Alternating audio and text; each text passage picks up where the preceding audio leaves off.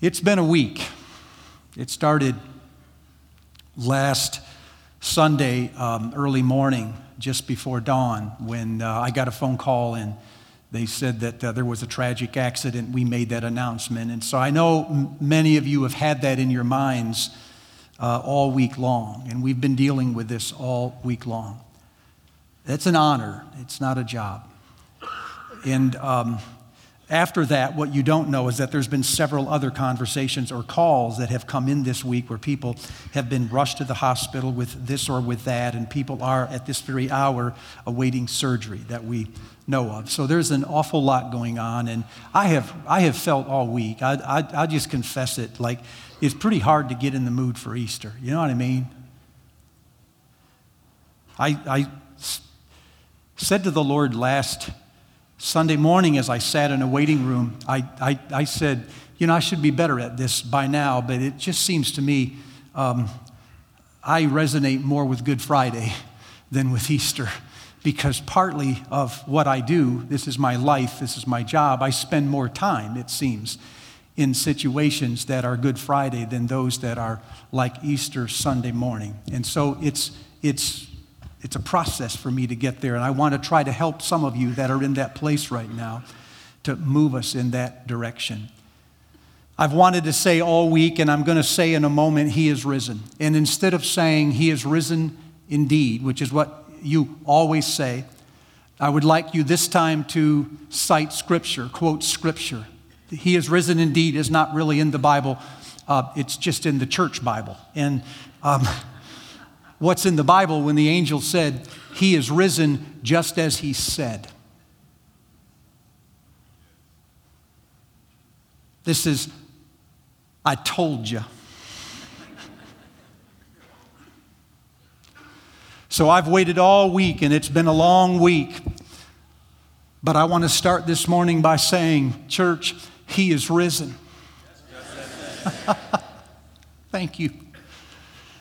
They were on their way to the tomb that morning, according to Luke chapter 24.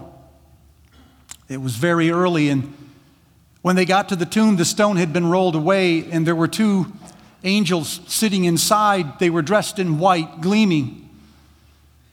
And the women were perplexed because the stone was moved, and there were people they didn't recognize. And before they could say anything, one of the angels said to the women, "Why do you look for the living among the dead? He is not here. He is risen. Remember what He told you while He was still with you." Now pay attention to the language. Angels know exactly what they're saying. How the Son of Man, the prototype for all humanity, must be handed over, betrayed,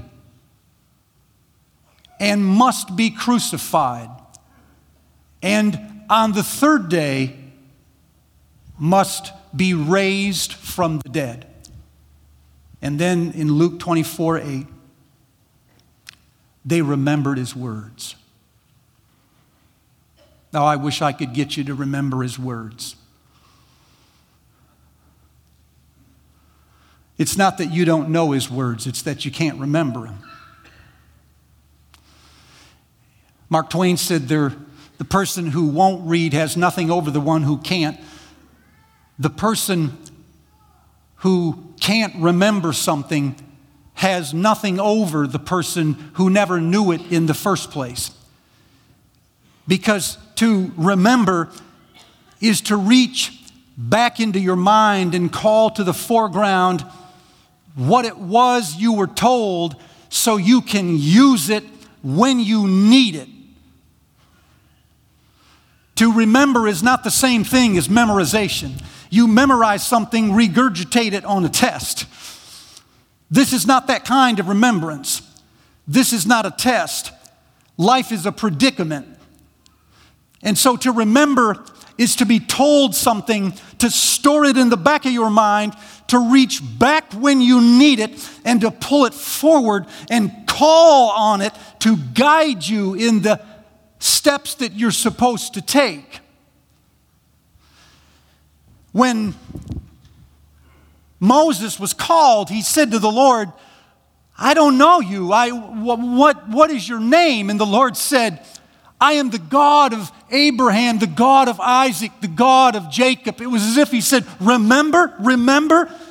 And when he said it, it triggers the memory in Moses' mind. Now I know who you are. Then he said, this is what you shall say to them, the I am has sent me. And I've wondered to myself whether he was supposed to say to the Israelites, here is God's new name, or should he have said, here is God's old name. Here is the name that you've known for centuries. It's the God of Abraham, the God of Isaac, and the God of Jacob. And when he said it, it's like a bell went off and they went, that's the one. And so when the Israelites went through the Red Sea and they were out of water on the other side, they should have been calm, but they were in panic and they were desperate because they forgot. They couldn't remember. When you remember, you can reach back and say, wait a second, God was there in the past. He's going to do something right now. I don't know what it is, but God is about to break loose on this situation. If you can't remember that, you will become desperate. You'll panic. You'll start to drift. So one more time, church, our problem is that we don't know. We do know. We're like disciples. He told us this 4 different times. Our problem is that we cannot remember when we need to remember.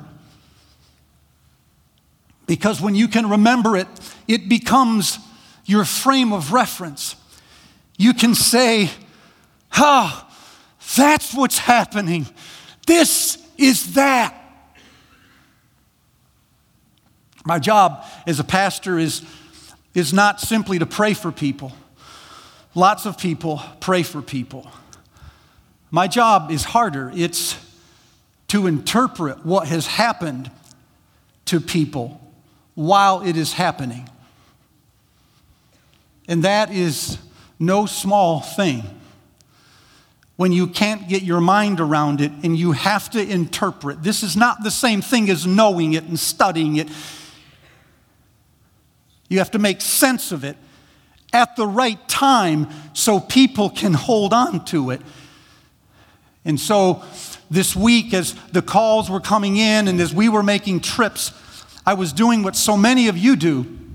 Some of you are doing right now. You're trying to make sense of the randomness, of the chaos, the questions. They start following. Why did this happen? And why at just that time? If all of that stuff starts to happen.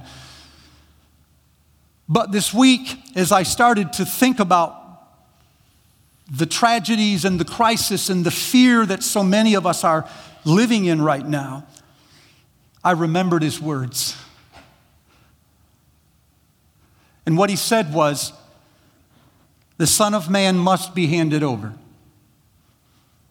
and he must be crucified. And on the 3rd day, he will be raised to life. That is not all that Jesus said, but that is all they were called to remember. There is nothing in there about the Beatitudes, nothing about the teaching on the kingdom of God, nothing about the woe to the Pharisees, nothing about the prophecies of the last time. Jesus said all of these things, but the thing the angel wants them to remember is this. He was handed over or betrayed. He was neglected. He was abandoned. He was forgotten. And then he was killed. He lost. He failed. He was defeated. But on the 3rd day, he was raised to life. It's almost as if those 3 days, Friday, Saturday, Sunday, become a routine or a cycle that we go through in our lives. So we must not live under the belief that for every Christian, all of the time, it is always Easter Sunday. Because in reality, or at least how it feels to some of us, You can't live on Easter all of the time. There are seasons when you are thrown back into Good Friday where there is loss and there is abandonment and there is neglect and there is failure and defeat. Or you are stuck on Holy Saturday where you can't make sense of it, where it is still and quiet and the questions are bigger than the answers. But what we have to remember, church, is that Friday and Saturday are moving toward Sunday. Even if you are stuck on Friday, it's moving toward Sunday. That's the difference. It's not that Friday doesn't happen. It's that Friday is moving toward Sunday. So if you find yourself stuck in a predicament right now that feels contrary to Easter Sunday, if you came in this morning and you watched the Christ the Lord is risen today, and inside of you you're thinking, man, I'm not feeling any of this. A couple of things for you. One, it is essential that you stay in the day you are in.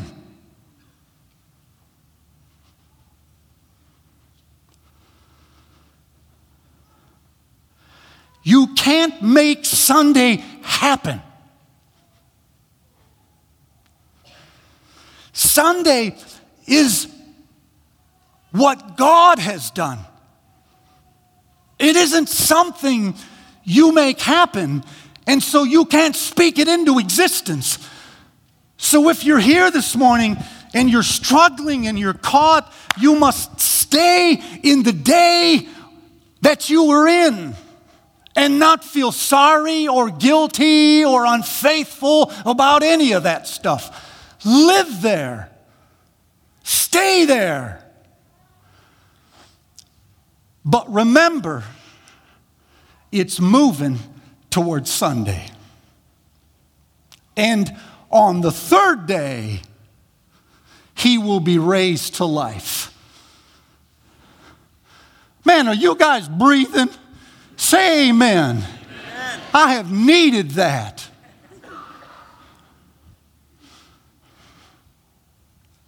I want to follow the women, if I can, on their way to the tomb, because I think it's almost like stages along a journey. That's what it is. Easter didn't happen in a second. It happened as a journey. Some of the women got up in the morning and they started going to the tomb, and they had with them spices. They were intending on embalming the body. They were not thinking to themselves, let's take these spices in case there is a body. They were thinking, we know how this works. There is a death, there is a burial, we wait 3 days, and then the loved ones go back and embalm the body one more time before it is finally sealed away. That's what we'll do. And so, with spices in hand, they head off to the tomb. Mark says, on the way, they are asking themselves, who will roll away the stone for us?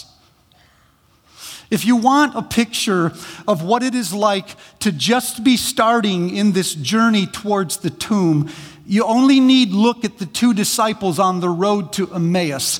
They're having a conversation, and they say to the visitor, have you not heard what has happened in Jerusalem these days? He said, what things?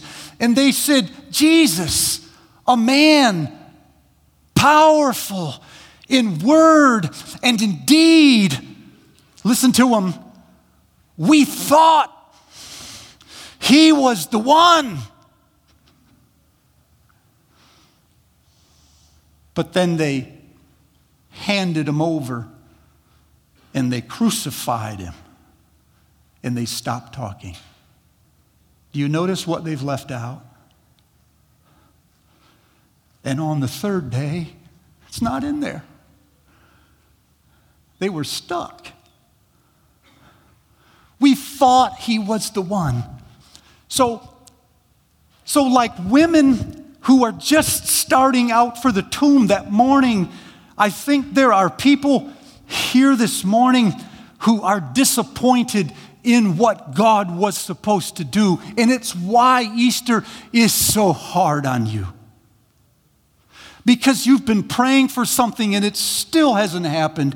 And maybe somebody gave you a promise and you cited it. You read the Bible. They laid hands on you. They did it just like they're supposed to do it in James, the instructions. They did that for you and it didn't work for you. And so like women along the way, you haven't abandoned the faith. That's why you're still going after him. You still love him. You still want to be with him. But you can't get there yet, can you? Because he's disappointed you. You're hurt. It's not making sense. None of the religious answers work anymore. And yet you can't abandon the faith, can you? But when you get there, the stone has been rolled away. Who will roll away the stone for us? You say to yourself. And when you arrive, you discover God himself has rolled away the stone. Listen, Easter is not about what you can do. It is about what God can do. Easter is about something only God can do. Let me say that to the Holiness Church, because the Holiness Church is filled with instructions about how to live. Easter has no instructions. You're not even praying for Easter. And it happens anyway. It is an event so unforeseen, so unpredictable, so unbelievable and unthinkable that it's unrepeatable. You can't bottle it. It just happens. And when it happens, you're talking about it for the rest of your life. So I know some of you are caught. I know you're stuck. I know you're disappointed. I know, like women carrying spices, you're saying, I've learned how to make religion fit within the confines of my explanations. This is how God works. You have to stay on Friday. But would you leave open the possibility that God may someday surprise you? He can change things that you won't be able to explain. You don't have to make it happen. You just have to stay open and not be cynical and think to yourself, someday, maybe God. He can do it.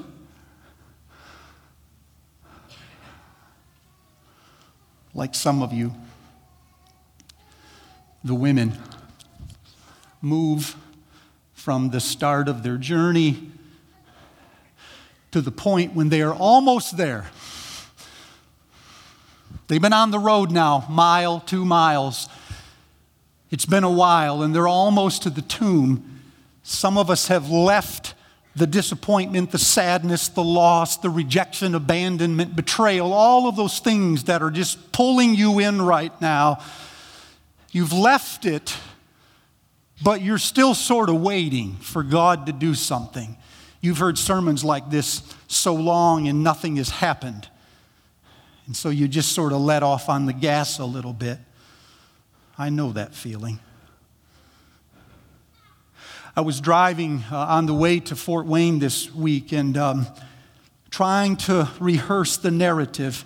And you guys, I was talking to Alex about this. We were talking about Good Friday and Holy Saturday and wanting it to be Easter, but it just wasn't yet.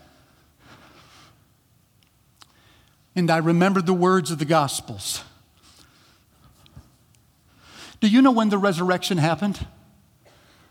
There was nobody there. There were no participants, only witnesses. When did the resurrection happen? Luke says it happened very early in the morning. Mark is more specific. Mark says, no, it was very early in the morning, just after sunrise. Matthew comes along in the Phillips translation and says, no. It happened at the dawning of the first day of the week. So I read that and it was going through my mind. And I was thinking, we're not there yet. We're stuck. It's important because that's how you know what Easter is. Easter is not simply the raising of a corpse. Easter is the pushing back of the darkness. It is the rise of a new day that is not like the old day. It's a new day. You can't make it happen and you can't hurry it, but when it happens, everyone sees it. That's what Easter is. And I was almost to the exit, and then I remembered John. John's an outlier. This is what John says. He says, very early in the morning, while it was still dark.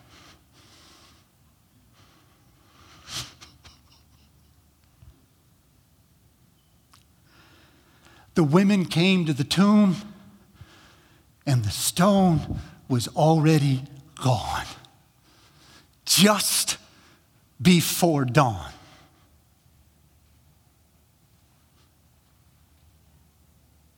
I remember John's history with darkness. He said to the disciples, "You must walk in the light or you will be overcome by darkness." He was right, because on Thursday of the last week, as he was serving communion, Judas took the bread, and when he took it, he went out, and it was darkness. Jesus left and went into the garden, and the soldiers came to get him. And when they arrested him, he said to the soldiers, "This is your hour when darkness reigns. Have your day." Darkness reigns.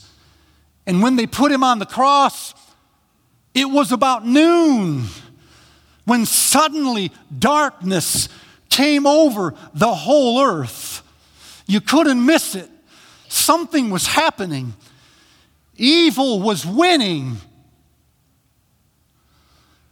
But on Easter Sunday morning, just before dawn, while it was still dark, God came and moved the stone. And I thought to myself, that's what time it is. I can't see it, but that stone is gone.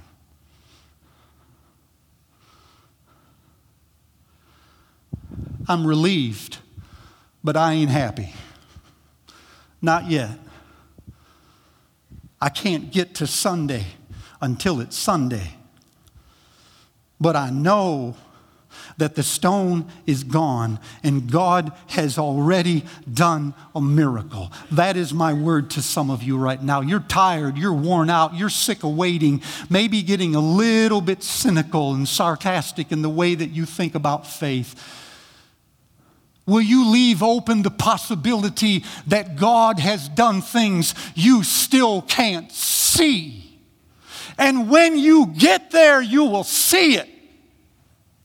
Then you will look back and know that God was there the entire weekend. Is that where some of you are? Just waiting.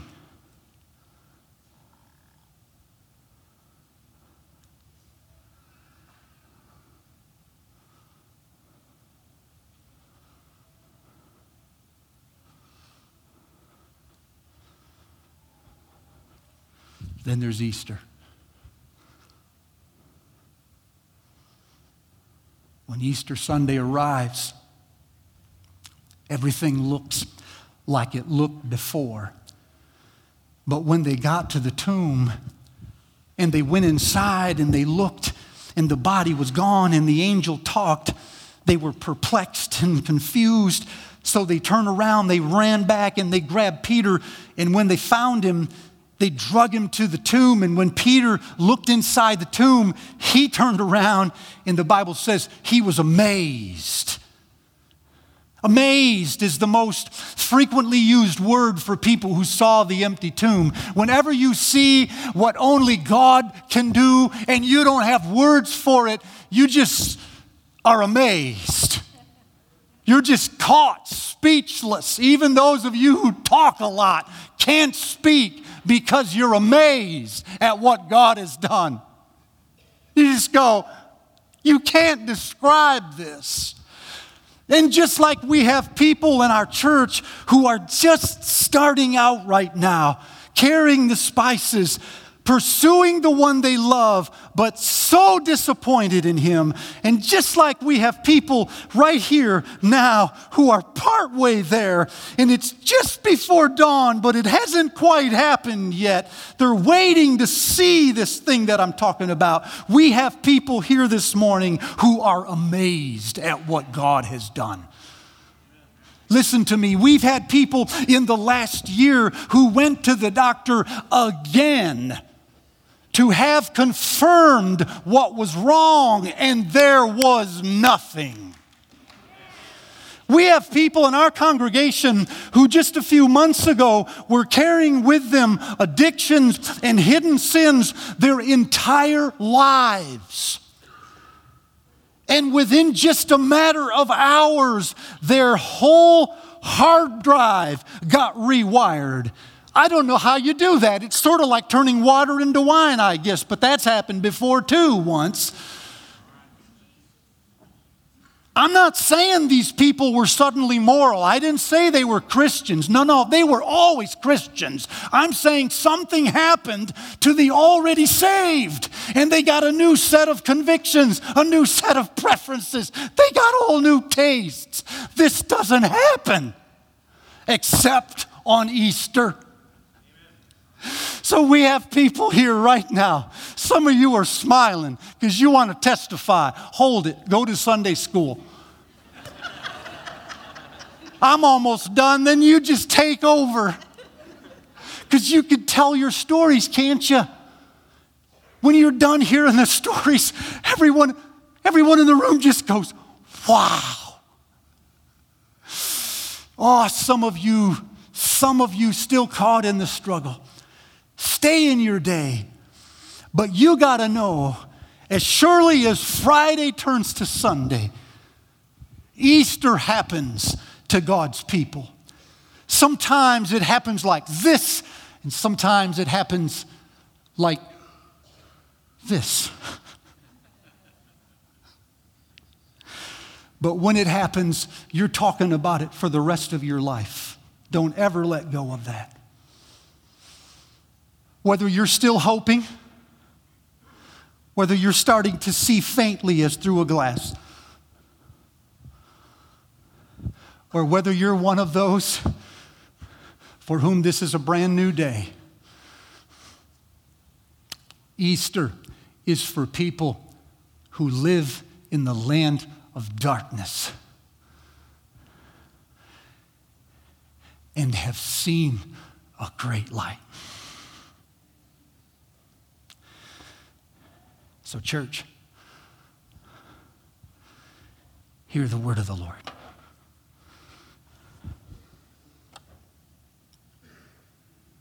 From now on,